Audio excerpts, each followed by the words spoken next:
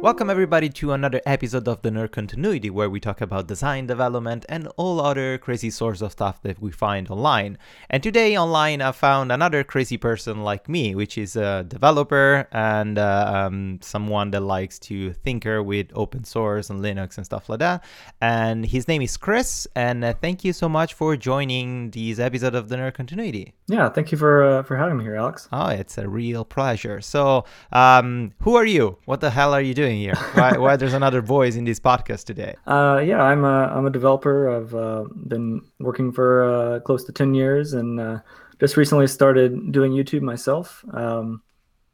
I like full stack development, so I like doing back end all the way through front end because if I get just stuck doing one thing, I get bored.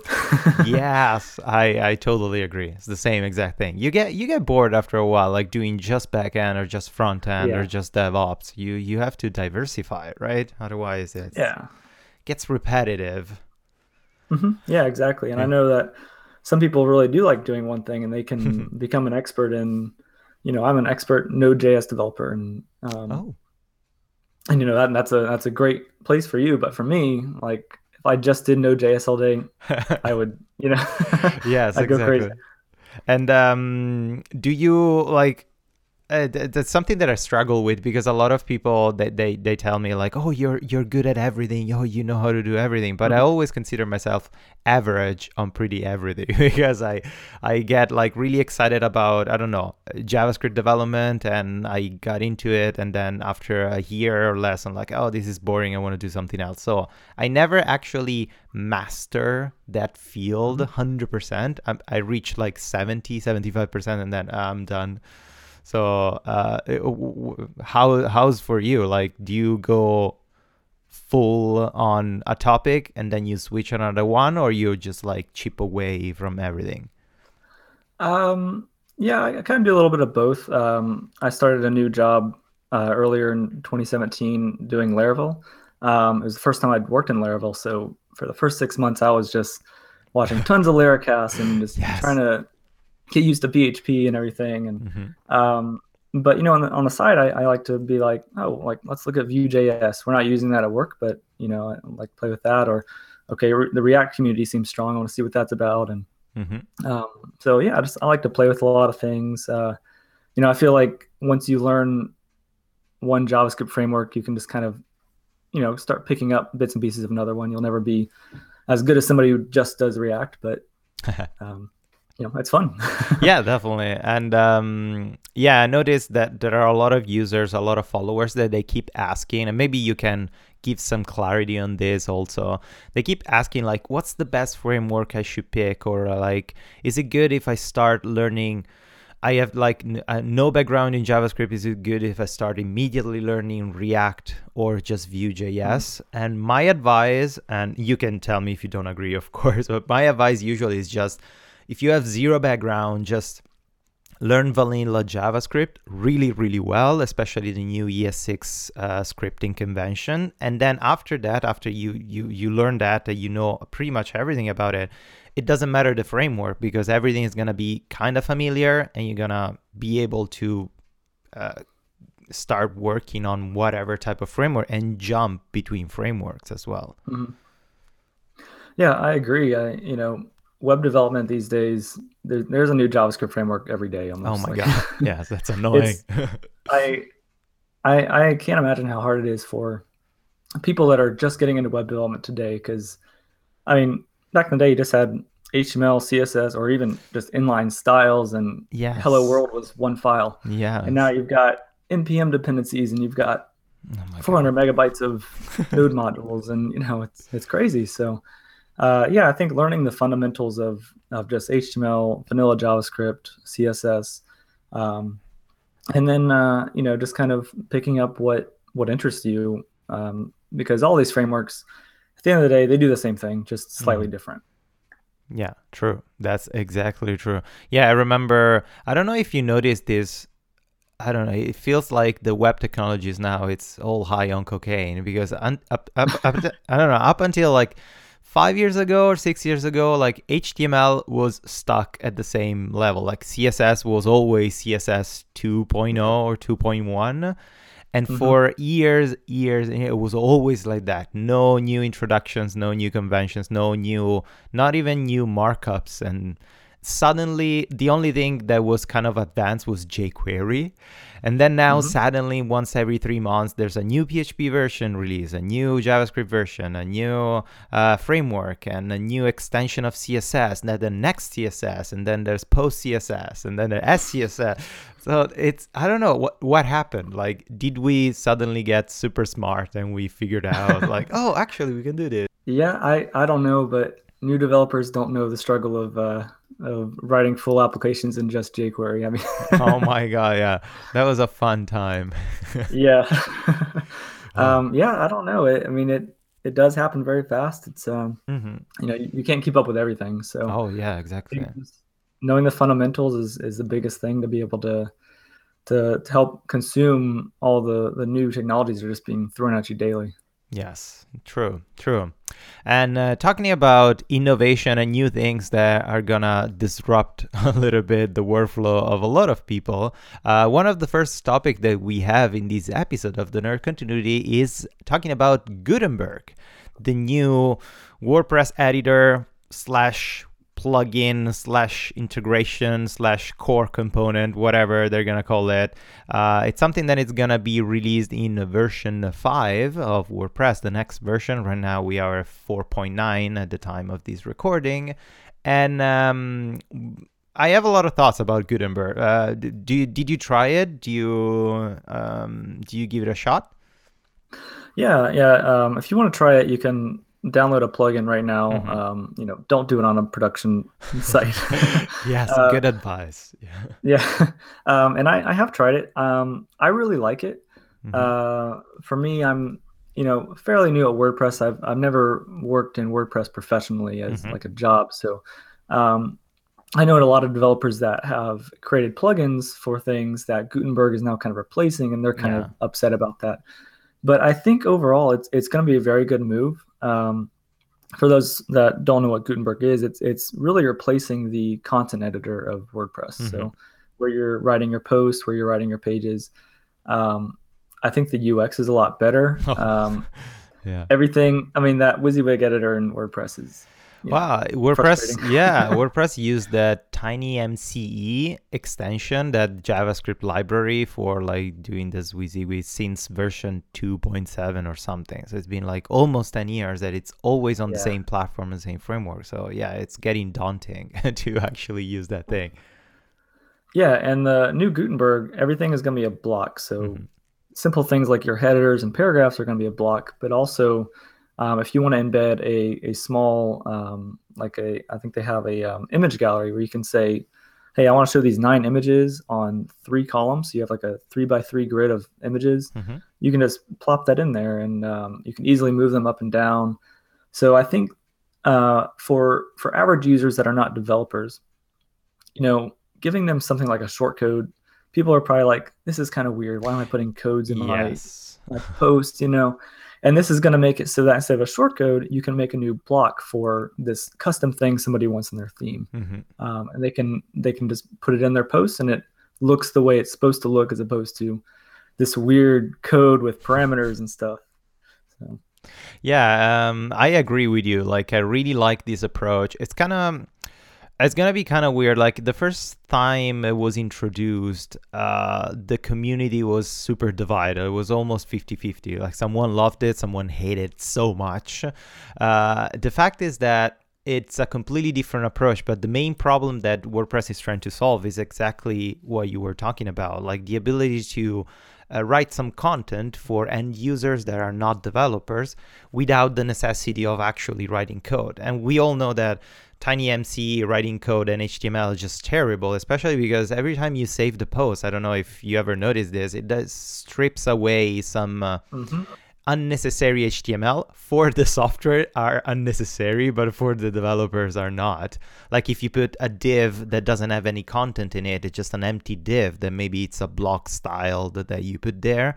It just strips it away. You cannot have break lines like BRs, tags, it just strip them away. So it's just like does whatever it wants, the TinyMCE. Instead, like Gutenberg, it's it's this new approach that it's way more visual. And I think the inspiration was mostly because when the user wants to build something in WordPress, the first thing that he does is looking for a visual editor, the best visual editor like Elementor or Site Origin and stuff like that. And all these visual editors are great, but there are really few of them that are not super bloated and super heavy on your installation. So WordPress is trying to solve this issue of you don't need to install a gigantic plugin in order to just align two images on your content. Yes.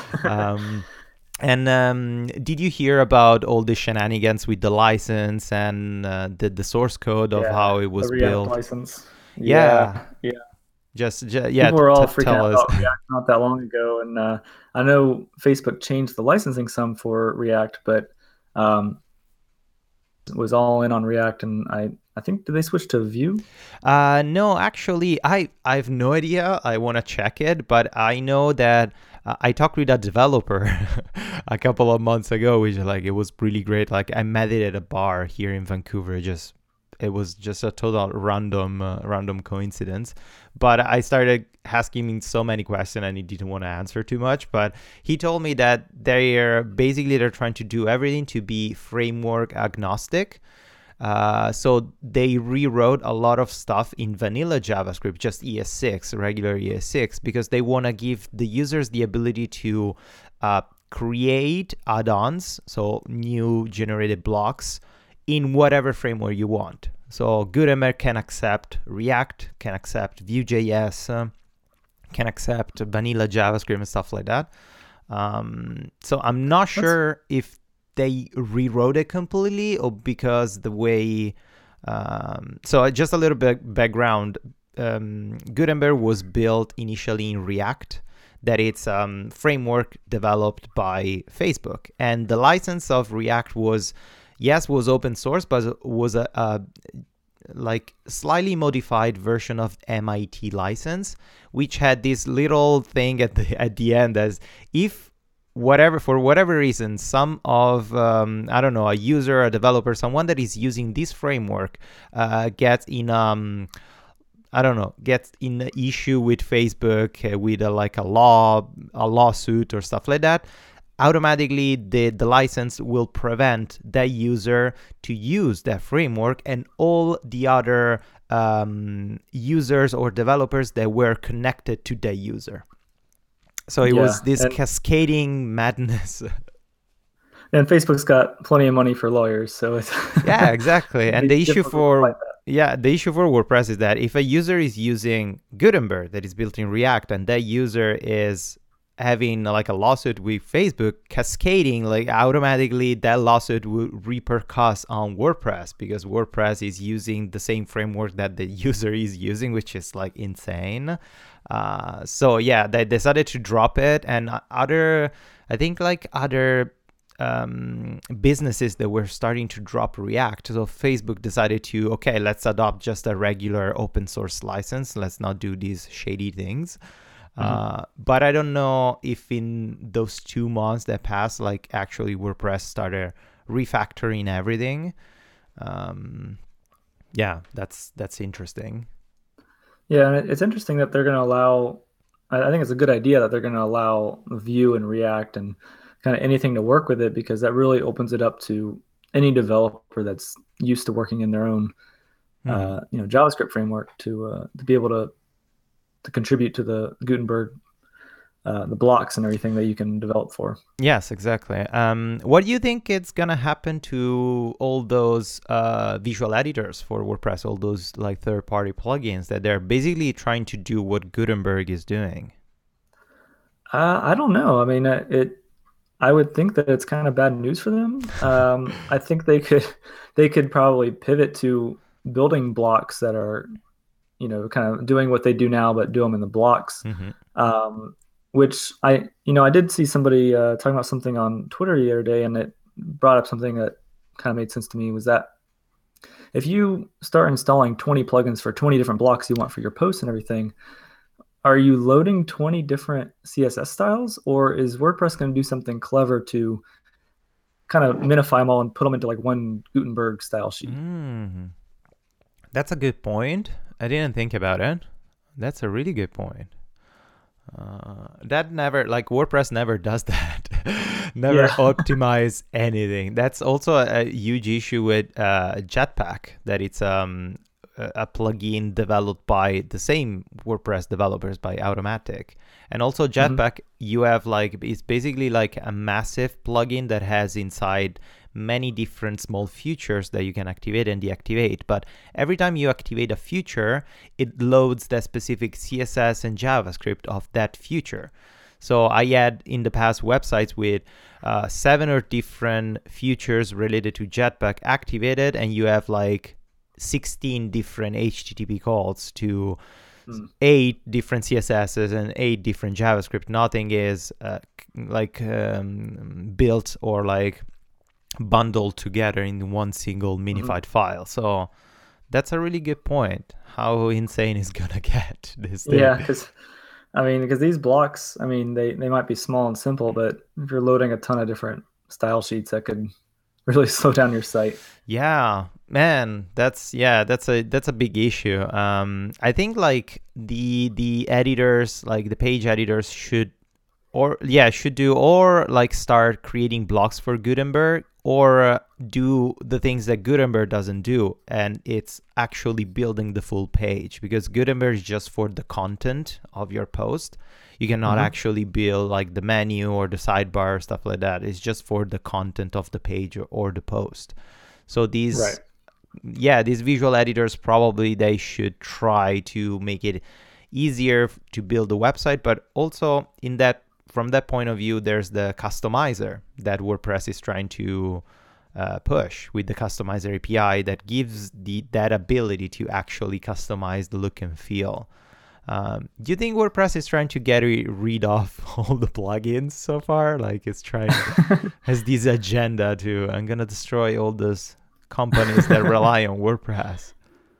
I don't know. I mean, I'm not sure if they're really doing it maliciously, but maybe just trying to you know, I think there's a lot of people out there that are, just running their own WordPress site. They're not developers, and they just see plugins that do all these things, and they just start installing them like crazy, and Yeah. then they wonder why their site's slow. So maybe it's just a way for WordPress to say, like, look, like if you have a WordPress site, it's gonna run fast, and you can do all these things, and Hmm. um, more straight out of the box. You can Yeah. design it the way you want.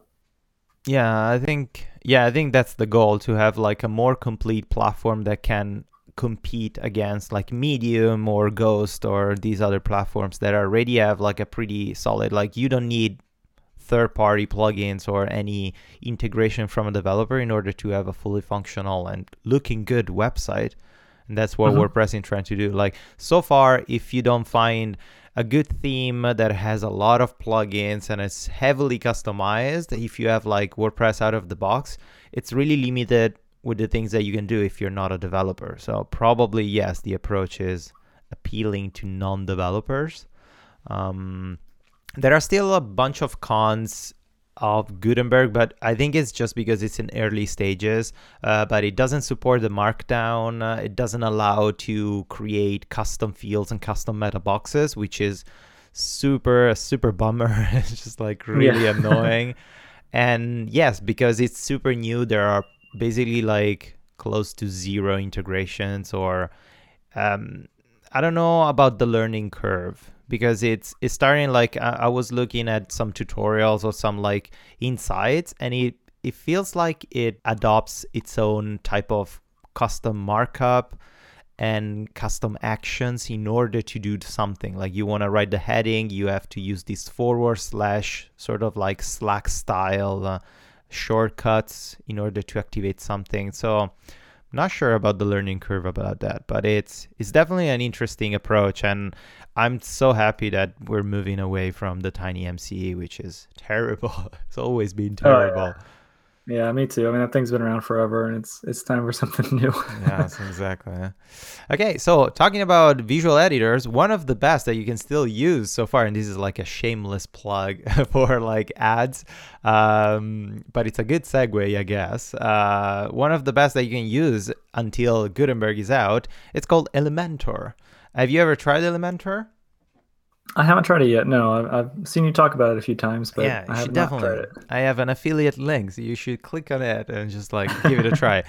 There's a free version of it that it basically has everything. You can definitely do all the things that you want to do with a free version. The pro version has way more blocks, and it looks like the developers of Gutenberg looked at Elementor and said, "Oh, we want to do something like this for the core of WordPress because it looks really similar in the way that it works and it acts." But you can literally build the entire pages, not just the content.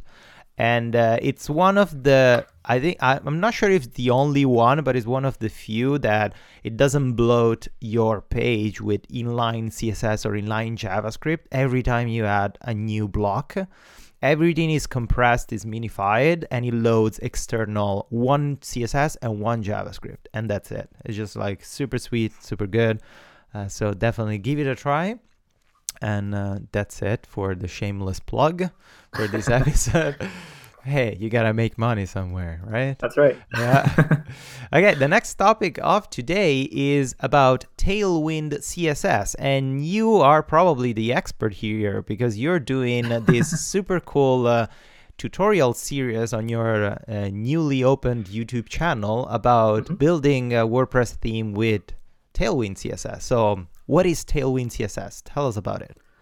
Yeah, Tailwind is a utility-based framework or CSS framework made by Adam Wathan and a few other guys, I think, contributed to it. And I was actually totally against it when I first heard him talking about making it. I was like, this is a stupid idea. Because when I first saw it, you look at these CSS classes that Tailwind generates for you, and they're things like text color and padding and margin and you put those in your HTML, and I was looking at it as, okay, you're just doing inline styles in a slightly different way. So my big complaint about that was like, okay, that's fine if you want to just do like a nice little code pin example of a cool card or a checkout box or something. But in real life, you're building large applications. If I want all the buttons to look the same and I want to change the border radius of my buttons, I have to go through my HTML and find every place I've put a button and all these classes and change it. But that's not actually the case. I finally actually sat down and read the docs, and you can compose your own components made up of these utilities. So it allows you to kind of prototype really quickly in the browser. You can just play with the HTML elements and add classes and get it to the way you want it to look. And then if you want to reuse that, you can just make a class called button, and you can apply those styles. And it's just a real easy and fast way to just kind of design in the browser. Yeah, that's a really good way of putting it. Like, it's a fast and easy way to design in the browser. That's a good way of saying it. Yeah, that's the thing. Like, the first reaction that I had was like, oh damn, they're copying my own approach because I've been using like this utility first type of approach since the past 2 years or something. I don't know if you ever saw my AWPS WordPress starter theme. I built in there my own custom SCSS framework that basically works the same. It's all based on mixings and repeaters that auto-generate your code based on arrays or variables or groups of data, and automatically the CSS gets spit out dynamically. So you don't actually have to write CSS. You just define a variable, and the script generates for you the variation of text color, background color, type of border, and blah, blah, blah, based on your variables. And the thing that is changing, that it's kind of like challenging for users, especially like I feel like this approach is really good for experienced developers, but for new developers it's kind of like weird to do it that way because there's this misconception that your HTML should have 1 or 2 classes and that's it, and you shouldn't have like 20 different classes in it. So since right now everyone was like writing, I don't know, a div, the class was the class header. So you go into your CSS, you write dot header, and then you have this 35 line of CSS that to define the header, the background, the border, hover state, focus, and all this kind of stuff. Instead, Right. the approach is that you have a really small class declaration, for example, just BG white, that deals only with the background, and that's it. And then in your HTML, you have every element has its own list of classes that are all modular, that can all integrate and chat with each other and work with each other. And so your HTML looks really messy. I don't know if you agree with Yes. that. It looks really bloated. It really does. Yeah. But it's not an issue, because it's not that it's gonna load slower your website. It's just HTML, it's just text. It loads like instantly. It's not that. But the thing that it helps a lot is just actually reading the CSS classes in your HTML. It's so eloquent, it's so easy to understand. Instead of having a class header or like header variation, you have BG white, item center, border radius, border rounded, overflow hidden. You have these classes that are like, they emulate the CSS declarations that they represent, which is, I think it's fantastic. So I really, really like it. Yeah, and Tailwind is generated by a configuration file that runs post CSS. So it's CSS generated by JavaScript. So you can configure it. You can add your own colors if you want. For me, I have no design background, and I'm terrible with colors. So to be able to just use the default colors that come with it, for me, is perfect. But for someone who is like, I have this particular color I want to add in here, you can just go in there, add your variations for darker and lighter, and it'll automatically spit out the classes for you. It's really highly configurable. It's really cool to use.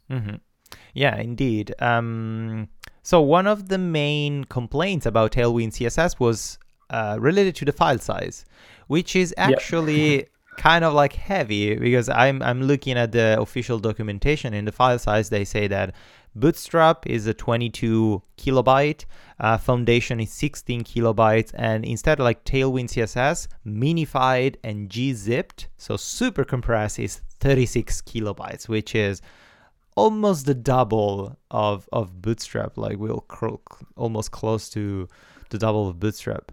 But do you have experience? Did you play with it in order to optimize it, or trying to shrink the file size? I've done a little bit.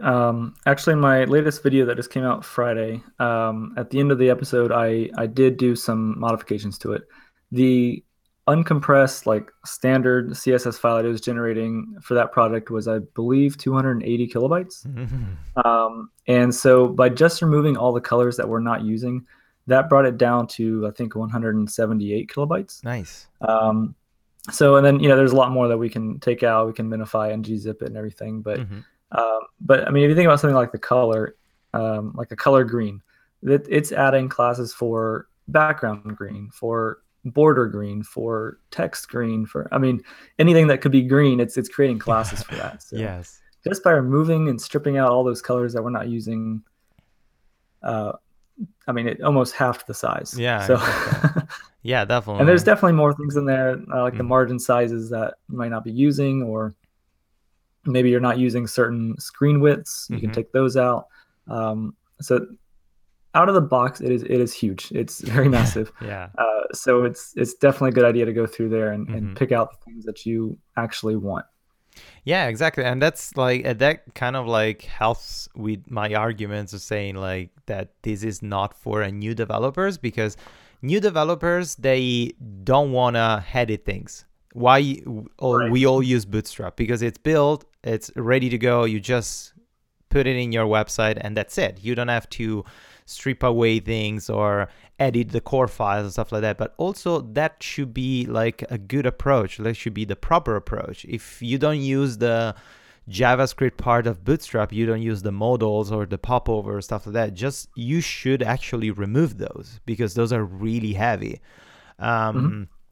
So I think people were expecting the same thing from Tailwind CSS, that you just have it prepackaged and you just use it. You don't have to touch it and you just use the classes.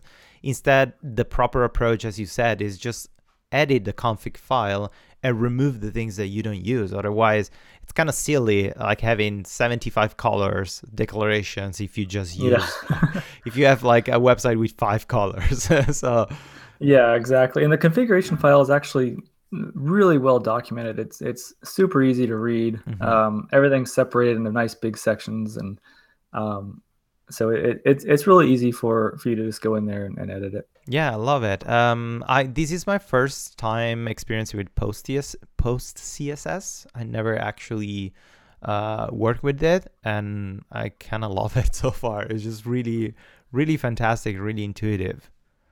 Yeah, this is my first time messing with it as Mm-hmm. well, and when I found out about Tailwind, and I was mad about the inline style thing, and then I was like, and now they're putting CSS and JavaScript. I was like, where are we? What is happening? Like, Yes. we had this whole separation of concerns. You have your structure in your HTML, your Yeah. styles in your CSS, and it's everywhere now. What's happening? Yeah. But it makes sense when you really look at C and what Tailwind is doing with that Mm-hmm. configuration file and how it's generating all these classes for you, and it's pretty cool. Yeah, it's definitely cool. And the amazing thing is that it's super new. It's not even a year old, I guess, and it's a version 0.4, so it's still missing a lot of things. Like you don't have any option for animations and transitions to customize those in the config file. It's just really static from that point of view. But it's built, and I love this part. It's built to accept custom modules. Look, you can build your own custom modules, and you can even use a shortcut like @apply to call pre-generated built-in classes, so you don't have to rewrite the same thing. If you want to use a color that you define in the config in your own custom modules, you can just call it dynamically without manually write it. And yeah, it's pretty great. It's like the community of developers just jumped on board immediately and had a lot of contributions and pull requests and issues reporting and stuff like that. So it's evolving really fast, and it's great. Yeah, I think there's a website. I think it's called tailwindcomponents.com or something along Oh, that line, really? where people are actually submitting like, oh, you want a warning box. This is what it looks like, and here's the code for it, and you can just kind of grab that and use it in your site instead of having to come up with your own. Oh man, I didn't know this. Oh yes, I'm looking at this site. I love it. Tailwind components. Yes, this is beautiful. Oh yes, thank you, Chris. This is like the best thing ever. Look Oh at yeah, you're welcome. that. Yes, I So yeah, okay. if you want to come up with something cool and put it up there, Hmm. I'm sure they'd love to have plenty of new components up there all the time. Yeah, for sure. And I think like if you build something really, really cool, like for example, the components for this transitions or the some specific animations that are not in the base file, you can definitely Hmm. do a pull request and have it integrated in the master branch, which Hmm. I think it's great. And that reminds me, there is something that is not part of Tailwind that I'm not sure if they're planning on adding it or not because it's kind of easy to do on its own in CSS, Hmm. and that's the new CSS grid. Yes. Good segue, Have man. you uh, have you used the grids yet in CSS? No, I followed a bunch of tutorials, and Wes Boss just released a free series of tutorial about CSS Grid, which is mind blowing. But I haven't used it on production, just like playing with it and building small stuff, like small, the usual golden layout ratio with like header, Yes. sidebar, body, and then trying to reorder them dynamically on responsive. But I haven't integrated into a real project so far. What about you? Yeah, I actually started learning it from Jeffrey Way because he had a course on Yes. Laracast Mm-hmm. before Wes Boss came out with his. So, Mm-hmm. and I think Wes Boss's is quite a bit longer, maybe more in depth. Mm-hmm. But it was enough to get me started. And I played last week, and I was building a little Laravel application, and I started using it, and it's so easy to use. It's really cool. I mean, you can set column sizes to be give them a minimum maximum. Like, I want this column to never shrink smaller than 250 pixels, Mm-hmm. but I also don't want it to grow more than 50% of the page size. It's just really cool. It's like, how did we develop with just floats before? Oh man, yes. that's something that makes you think, like, who came up first with the approach, because the CSS grid approach feels really natural and feels really like that's how it's supposed to be, because that's how our brain thinks in terms of organizing stuff on a surface, on a space grid. Instead, we came up with these columns and rows and float left, float right, and then all this kind of like weird stuff at the beginning for CSS styling is just like, and it was really complicated, but everyone adopted this approach. So no one thought about maybe a grid approach would be more intuitive. Yeah, and I mean the tricks you'd have to do with, like, if you look at what Bootstrap does, or at least the older Bootstraps, I think the new one might be using grid. You have a row and it's got negative margins, and then the columns have positive margins to like make it look right, and it's just, it feels hacky. Yeah, it's super hacky. Yeah, Bootstrap 4 right now, I think they stopped the development because CSS Grid became a thing. But Bootstrap 4 so far, it's in beta, and it uses Flexbox, which is like kind of like 2 years behind the rest. But yeah, one of the main issues when I work with junior developers, they always have, and they're using Bootstrap, they always have that horizontal scrolling of the page because they don't know how to properly use the container. So the negative margin of the columns, they mess up everything. It's like, this is a usual Bootstrap issue because the way it's built. So if you don't follow exactly the structure, it gives you that negative margin on the side. It's terrible. Yeah. Oh yes, I remember getting stuck on that and just trying to figure out where is this extra 15 pixels coming from. Exactly.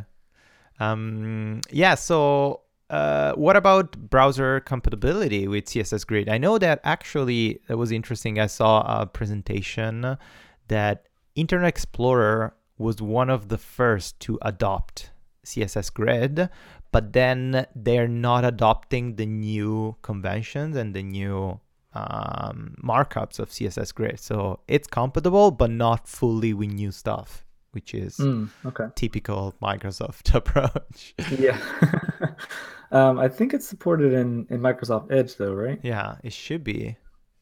I think I saw, if for any newer developers that don't know, there's a great website called caniuse.com. And if you ever want to use something new like CSS Grid, you just go to that website, type in Grid, and it'll show you all the browsers and what it's compatible with. And I think CSS Grid is not compatible with Opera, but it is compatible with all the other modern browsers, Safari and Chrome. What's the market share of Opera? Do you know that? It's just a quick Google research. Opera browser, 4%, which is okay. December 2017. Well, Microsoft Edge is 1.5%, which is it's pretty interesting.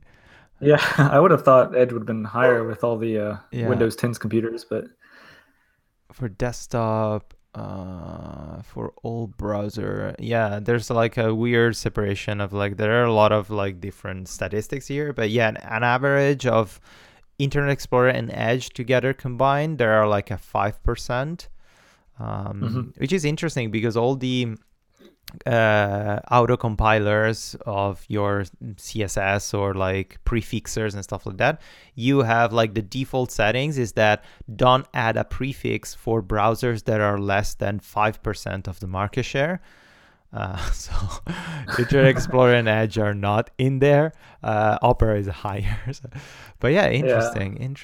And I bet a lot of the Internet Explorer users are corporate users. True. I worked for a very large company, and we have to support IE 11. Most people, I think all the computers have both IE and Chrome, but we have a lot of these extremely old applications that only work on IE for some reason. God. It can be frustrating sometimes, especially even with like JavaScript performance. You'll test something in Chrome, and we're still using AngularJS. And it just flies in Chrome, and then you load it up on IE, and it's just crawling, and it's like, what is happening? Like, too many DOM elements, Yeah. Oh my God. Yeah. No, it's terrible. yeah, we decided in our company to not support Internet Explorer. Like, we don't have the resources to invest on it. We don't support Right. Microsoft.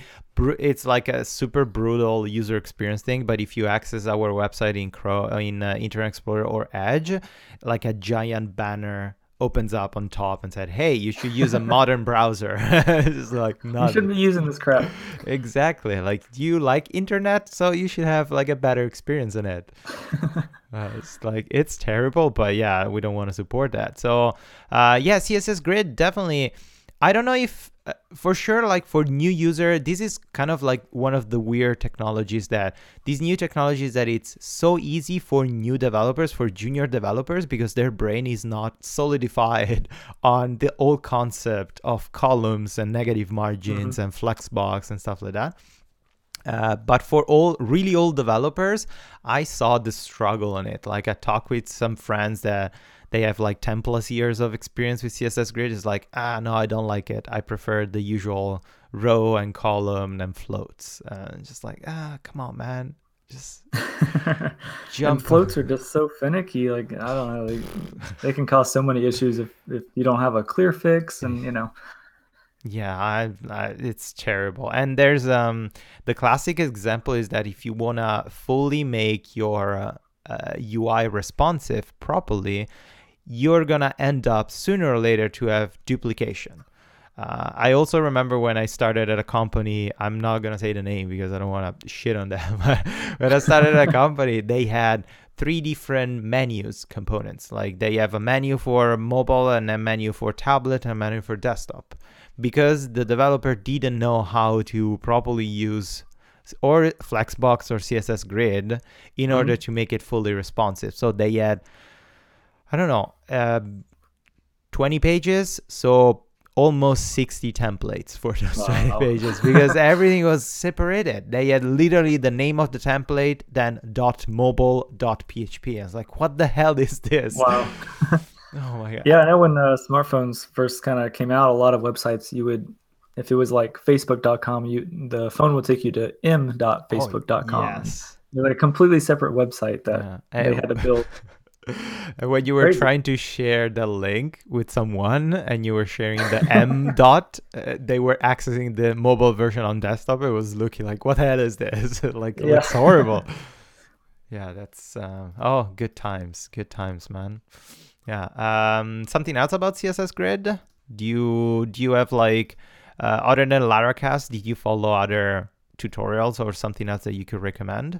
I believe there's I also recommend this for Flexbox. There's some cheat sheets on csstricks.com. Yes.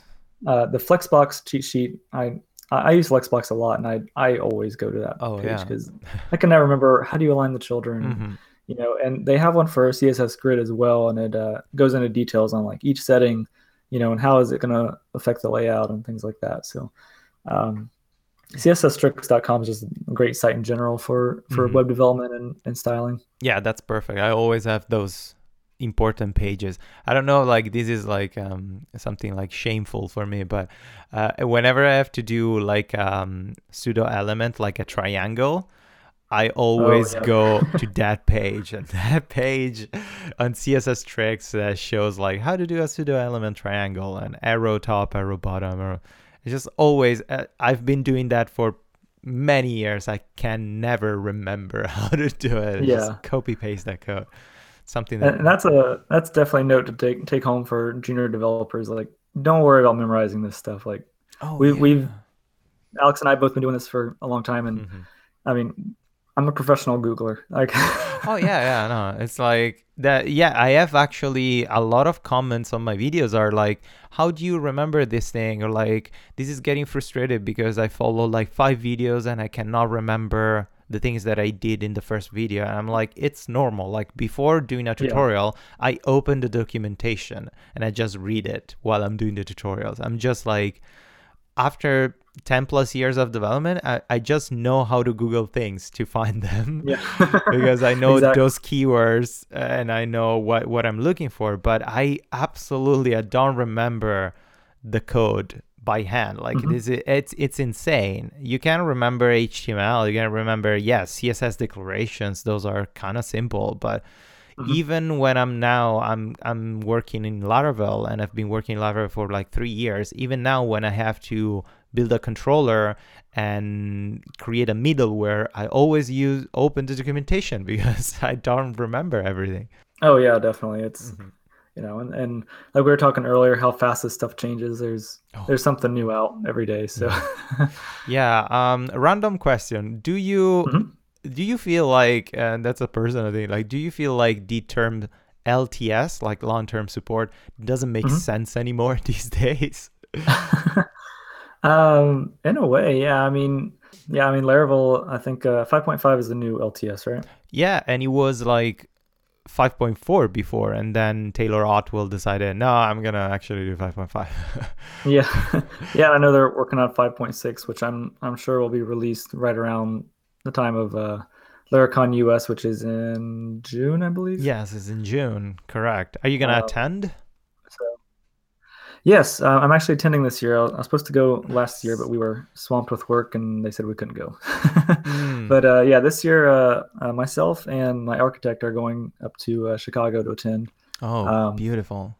so I'm planning on recording some of the events and making a video on just kind of seeing all the cool stuff that's going on up there, and I think it's gonna be a really fun conference. Do it, absolutely. I would have loved to attend, but for personal reason I can. I'm just like super busy. I cannot take a slot of time, so I bought like the online tickets, and I'm gonna Hmm. stream it at work and then during that morning.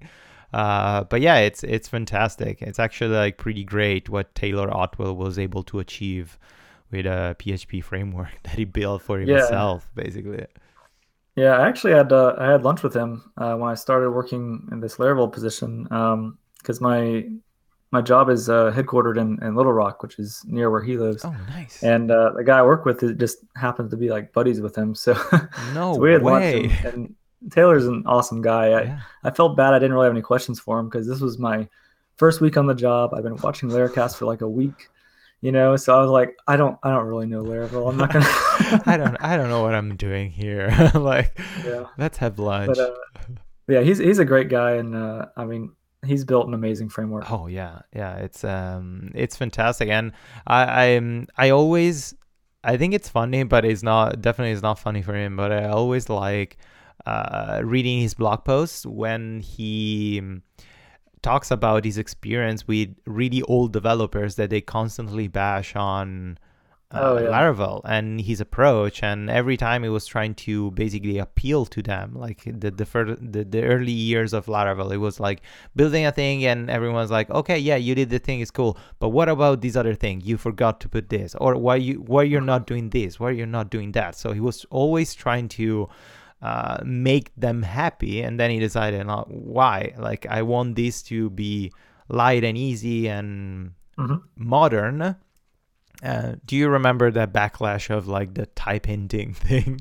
I don't know if you follow that thing. I don't remember that one. No. There was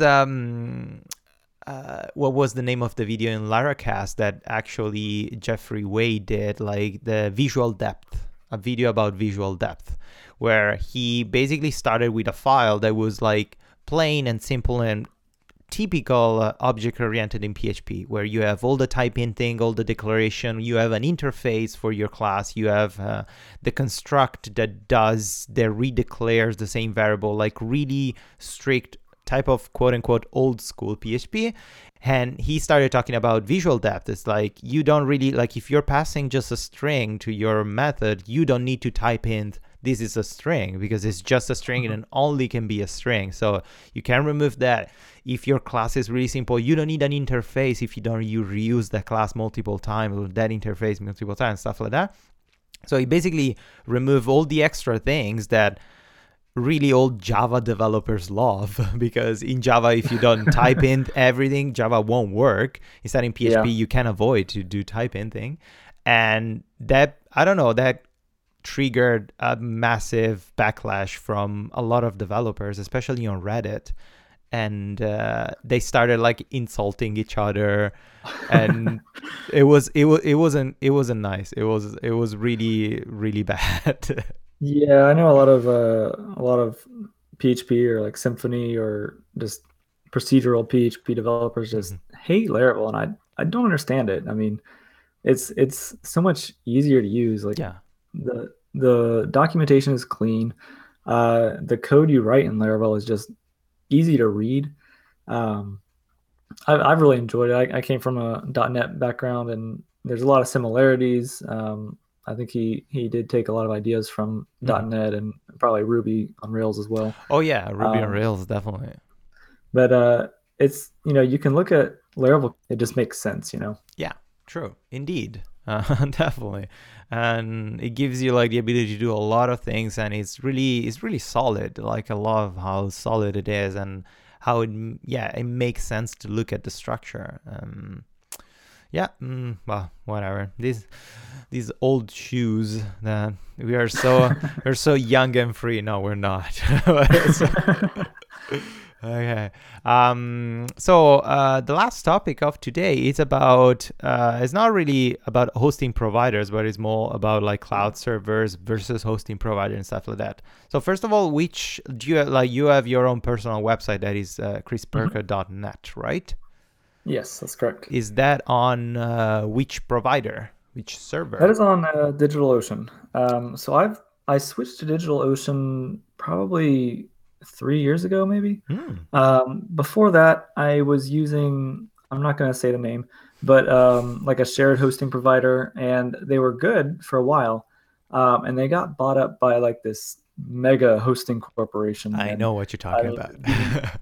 the service just went to crap. I one day I logged in because I got an invoice for like $200. I logged in and realized that somebody had used my account to stand up like a virtual private server that was costing tons of money. And it took like 6 weeks to get somebody to remove that from my account. Oh my It was god. ridiculous. So at that time, a buddy of mine, we were kind of co-working on this like iOS Android app Hmm. that was, ended up failing, but it was a lot of fun. And he was using DigitalOcean, and so I got on there and started using it. And yeah, so I now have two droplets I'm using. I've got one that has my personal site and a couple other like WordPress things that I'm working on with some friends. Hmm. And then I've got another one that I've got, I think Laravel, three Laravel sites running on. Hmm. Um, and I've been using Laravel Forge because DigitalOcean, it's cheap. Like you can get a droplet for $5, and it's like 1 gig of Yeah. RAM, CPU, and everything, 20 gigs of storage, but it's just a Linux box. So if you want to stand up WordPress well, I think WordPress, I think they have a one-click install. Oh. Um, but for like Laravel, you really have to know like, okay, Nginx or Apache, and then Yes. you have to get all that set up. So Laravel Forge seemed expensive at first, but I've been using it for a few months, and it's so easy to be like, hey, here's my new domain, Hmm. create a Laravel site on this server or stand up a new server. And it just gets PHP installed with the latest version. It's just so easy to use. I've Interesting. I've really enjoyed it. And how do you manage your domain names? Because I don't think DigitalOcean has a domain name provider, right? Right. I was using my old hosting provider, but Yeah. after all that, I Megacorp. switched. Yeah. I'm using Google. Oh. I think they Hmm. they charge like $1 or $2 more a year for a domain, Hmm. but I like that it's hooked up because I've got an email address that's associated with chrisperker.net, Yeah. and um, I kind of use it as like my tax write-off. Like that's my business Yeah. email. So since it's part of Google, I just have it all in one place. Like here's my domains that I've paid for this year, Interesting. um, and their service is fast. It's easy. The DNS, Hmm. I mean, you'll hook up a website, and it seems like in less than an hour you can go to that URL without needing to change your host file, Yes. and it Yeah, works. that's the So thing with like regular hosting providers. You change the DNS and it's like, oh, just give us up to 48 hours to yeah, update the DNS. What? It's like, how is that possible? It's just like it should be automated. Is that literally like a guy that goes in the server, unplugs an Ethernet port and just plug it back yeah, somewhere exactly. else? What is happening? Like it's insane.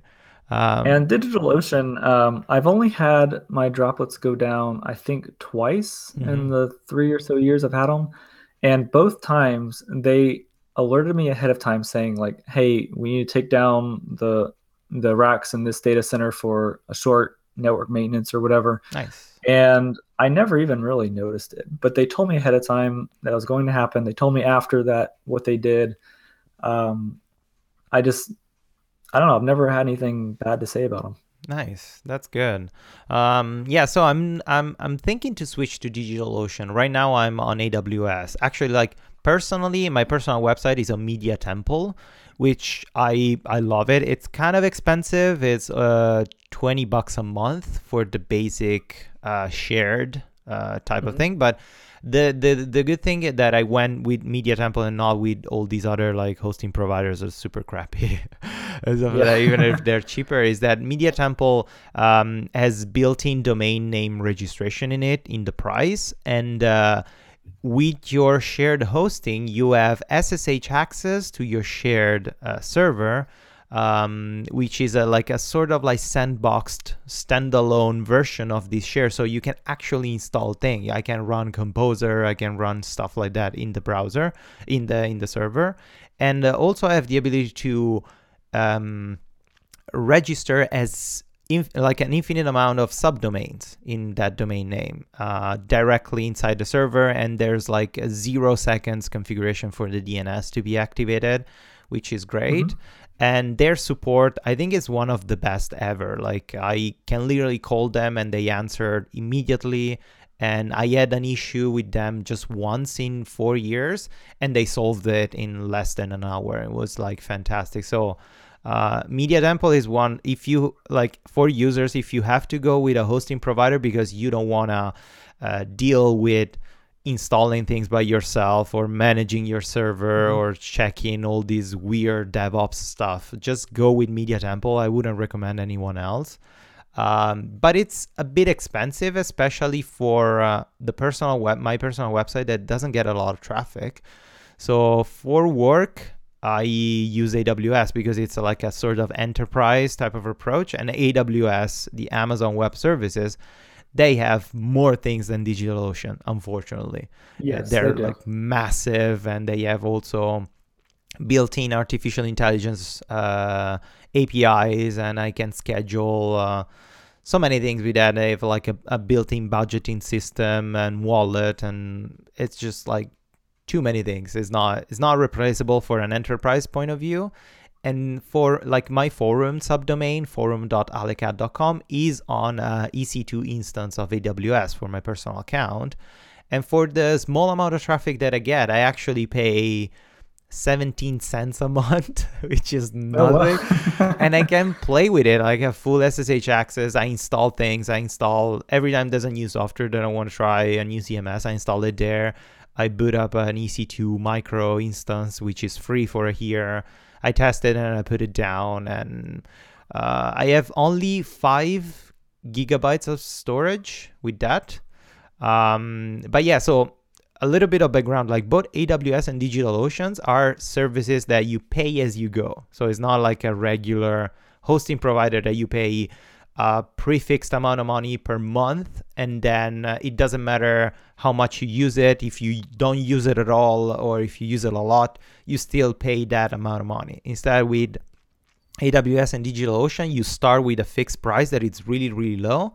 And if you use it more, you pay more. If you use it less, you pay Mhm. less. So it adapts based on the usage of your service, which is, I think it's great for when you're starting something, because maybe you don't have the cash up front to afford like a more expensive hosting provider, even if it has everything. And these services, they give you full access to your server. So you can actually, yeah, you can have fun with it. Like go nuts and install Yeah. everything you want. Yeah, and like DigitalOcean, like the first droplet, I was saying it only has like 20 gigs of hard drive space. Hmm. And for $5 a month, maybe you don't need more than that. But let's say you have an application that does need more space. They have these blocks of hard drive space that you can purchase extra each month to add onto it. Yeah. And same thing with like a $5 server is not going to handle a ton of traffic, but Yeah. starting out you don't have much. But let's say your website goes crazy and you get tons of traffic, you can just up the size of the droplet. You can be Mm-hmm. like, oh, I want to pay $20 a month to have 2 cores and 4 gigs of RAM or whatever it is. Yeah. Um, so it's really cool to be able to start cheap and expand as you need it. Yeah, exactly. Do you have on DigitalOcean the option to auto scale, set up on auto scaling without you managing that thing? I'm not sure if there Mm. is a way, but they do have a web API, so you could probably Oh, yeah. easily build something, or someone probably has something out there already. Yeah. Yeah, something that I love about AWS, you can set an automatic alert and see if if your CPU or like bandwidth spikes for like reaching almost the limit of your Hmm. instance.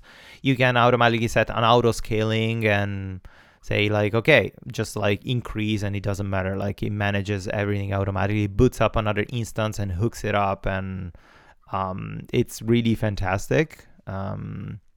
Which I remember on a previous, like a funny story on a previous work that I had. I was working with lead developer that I don't know what the hell it was doing, but basically the client, every time we were managing this really massive e-commerce site for a really big client, and every time they were releasing a new offer, a new promo code via email marketing and stuff like that, they were calling the developer, say, hey, we're gonna release these tomorrow, so probably we're gonna have more traffic on the website. And he was like, okay, I'm gonna boot up more instances to allow the like handling the spike in traffic, and everything was done manually. I was like, do you know you can do it automatically? It was like you don't have to turn on, turn off stuff once every 2 days. Oh yeah. Yeah, which is super convenient. But yeah, so I'm thinking to switch my personal website from Media Temple to DigitalOcean, but just because the Media Temple, I bought it like almost 7 years ago, where when I thought like, okay, my website, I want to make it bigger, I want to make it gigantic and all this kind of stuff. Instead, now it's just a simple blog that I don't use that often. So Right. probably is the best solution. Yeah, and I mean the great thing about it is it's like the $5 droplet, it says there it's like 0.015 cents an hour. Yeah. So it maxes out at $5 a month, but if you only want to use it for a few days to try it out, you're out 30 cents or whatever it is. Yeah, exactly. You can literally boot it up and use it for a weekend to develop your thing. And then on Sunday night, you just shut it down and that's it. You pay those 30 cents, whatever it's going to cost you, Yeah, like exactly. 48 cents for 48 hours or stuff. Yep. So yeah, it's definitely like, is developer, like this is a sort of like a freelance developer approach first. Like it's for small developers that they want to test something and want to tinker. Hmm. Do you think it's gonna grow? Because I know they just released Spaces that is basically identical to S3 of AWS, which is a virtual SSD that you can, an SSD on the cloud, not virtual, sorry. An SSD on the cloud where you can upload all your data. Do you think they're gonna try to expand and have similar services to Microsoft Azure or AWS, or you think they're gonna focus on like small developers? I really hope so. Mm. I've seen them add features here and there over the years, and I mean, when I started with them, I think they only had data centers in New York and San Francisco, Mm-hmm. and now they've got them in, I think, India, Germany, UK. I'm Nice. not sure if they have any in Asia, but I think they've grown quite a bit. So I imagine that they'll, push to compete more with Azure and AWS and Yeah. everything. A final question about this. Have you ever tried Google Cloud? Kind of. Yeah, me too. Same So answer, kind of. I have a Laravel application that I'm using Google's cloud storage for Mm. like image hosting, basically. Mm-hmm. There's like no traffic on that site, so it doesn't cost me anything. Yeah. Yeah, I used it because for some reason, I was building this Laravel application and I wanted to use AWS and I could not get the cloud storage thing to connect. I Mm. don't know why. I tried so many times and I was like, you know what? I'm just going to try Google, and it worked. So Mm-hmm. I just stuck with them. Yes, for Laravel, we had the same problem. You need to set up service provider that hooks to CloudFront in order to stream whatever file you have on your S3 bucket, that is like the SSD. Oh, okay. Yeah, it's like a three-step process basically. Just because all the stuff, all your files in the S3 bucket are not publicly accessible outside your domain, your like the built-in domain or the built-in IP address of your EC2 instance. So if you try to call them from within another website or that is not hosted in an EC2 instance in the same server, in the same region of your S3 buckets, for security reason, they don't allow you to it. But you have this bridge that is the CloudFront connection, and there's like a service API for Laravel that allows you to do that. But yeah, it was really frustrating at the beginning as well. Like, why the hell I cannot access my own images? Yeah, exactly. Yeah, that makes sense. But yeah, it was quite frustrating. Yeah, definitely. So yeah, basically we are at the end of this lovely episode, which I had a lot of fun talking with you, and it was great. It was great. Yeah, thank you for having me. This was a lot of fun. Okay, so where people can find you if they want to find you online and insult you and say like, you're too smart, I hate you, and stuff like that. Yeah, I'm on Twitter at Chris J Perko. Don't forget the J. There's another Chris Perko out there. But he's a liar and he's not. Yeah. It's not the original one. Yeah, and then yeah, I've got a YouTube channel. You can just search for Chris Perko. I'm sure you'll find me. I don't think there's any other Chris Perkos doing YouTube right now. So. Which is great because you need just one that is the best. Yes. And then my website is chrisperko.net. Awesome. And what are you planning to do on your YouTube channel? I know you just started it. So.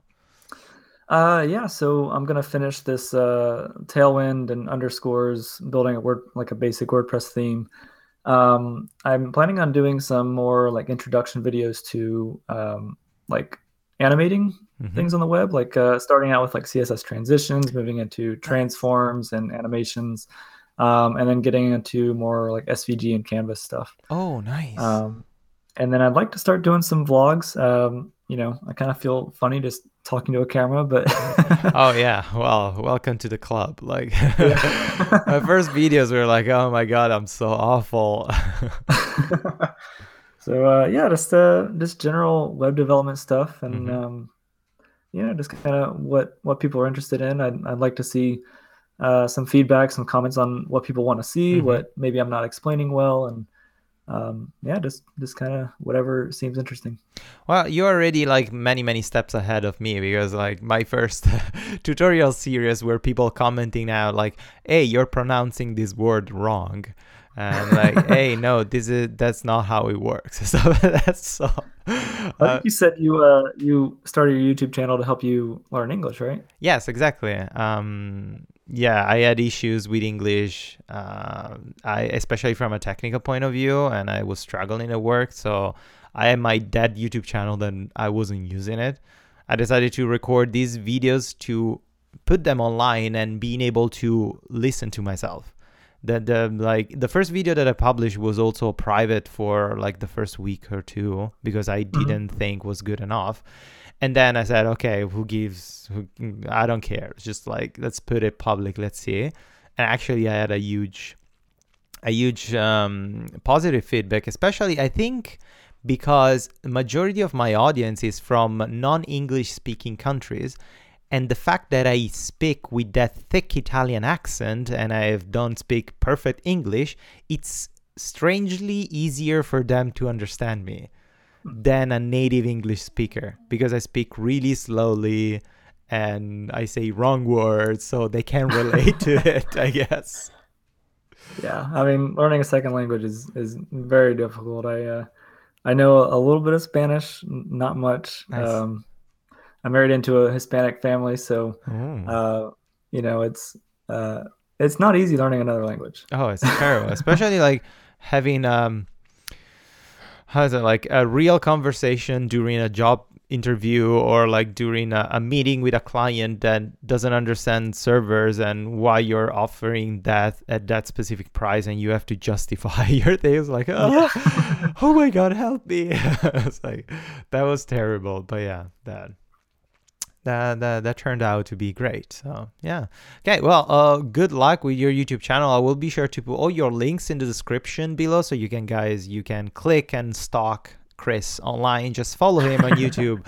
He's doing a great series on Tailwind, which I love it, and is it just started, so give it a good shake, especially with these super stupid things that YouTube did about monetization, that you cannot monetize below 1,000 subscribers, which is stupid. But yeah, be sure to subscribe to the channel, and of course the Nerd Continuity is available on YouTube, on iTunes, and all the other RSS feed related podcasts. Check the links for the sponsor in the description, like Elementor and NordVPN. Thank you so much for listening to these two crazy guys talking about technology shenanigans, and I talk to you in the next tutorials or whatever is going to happen in a couple of days. Bye guys. Do you want to say bye? Oh, yep. Bye. Okay.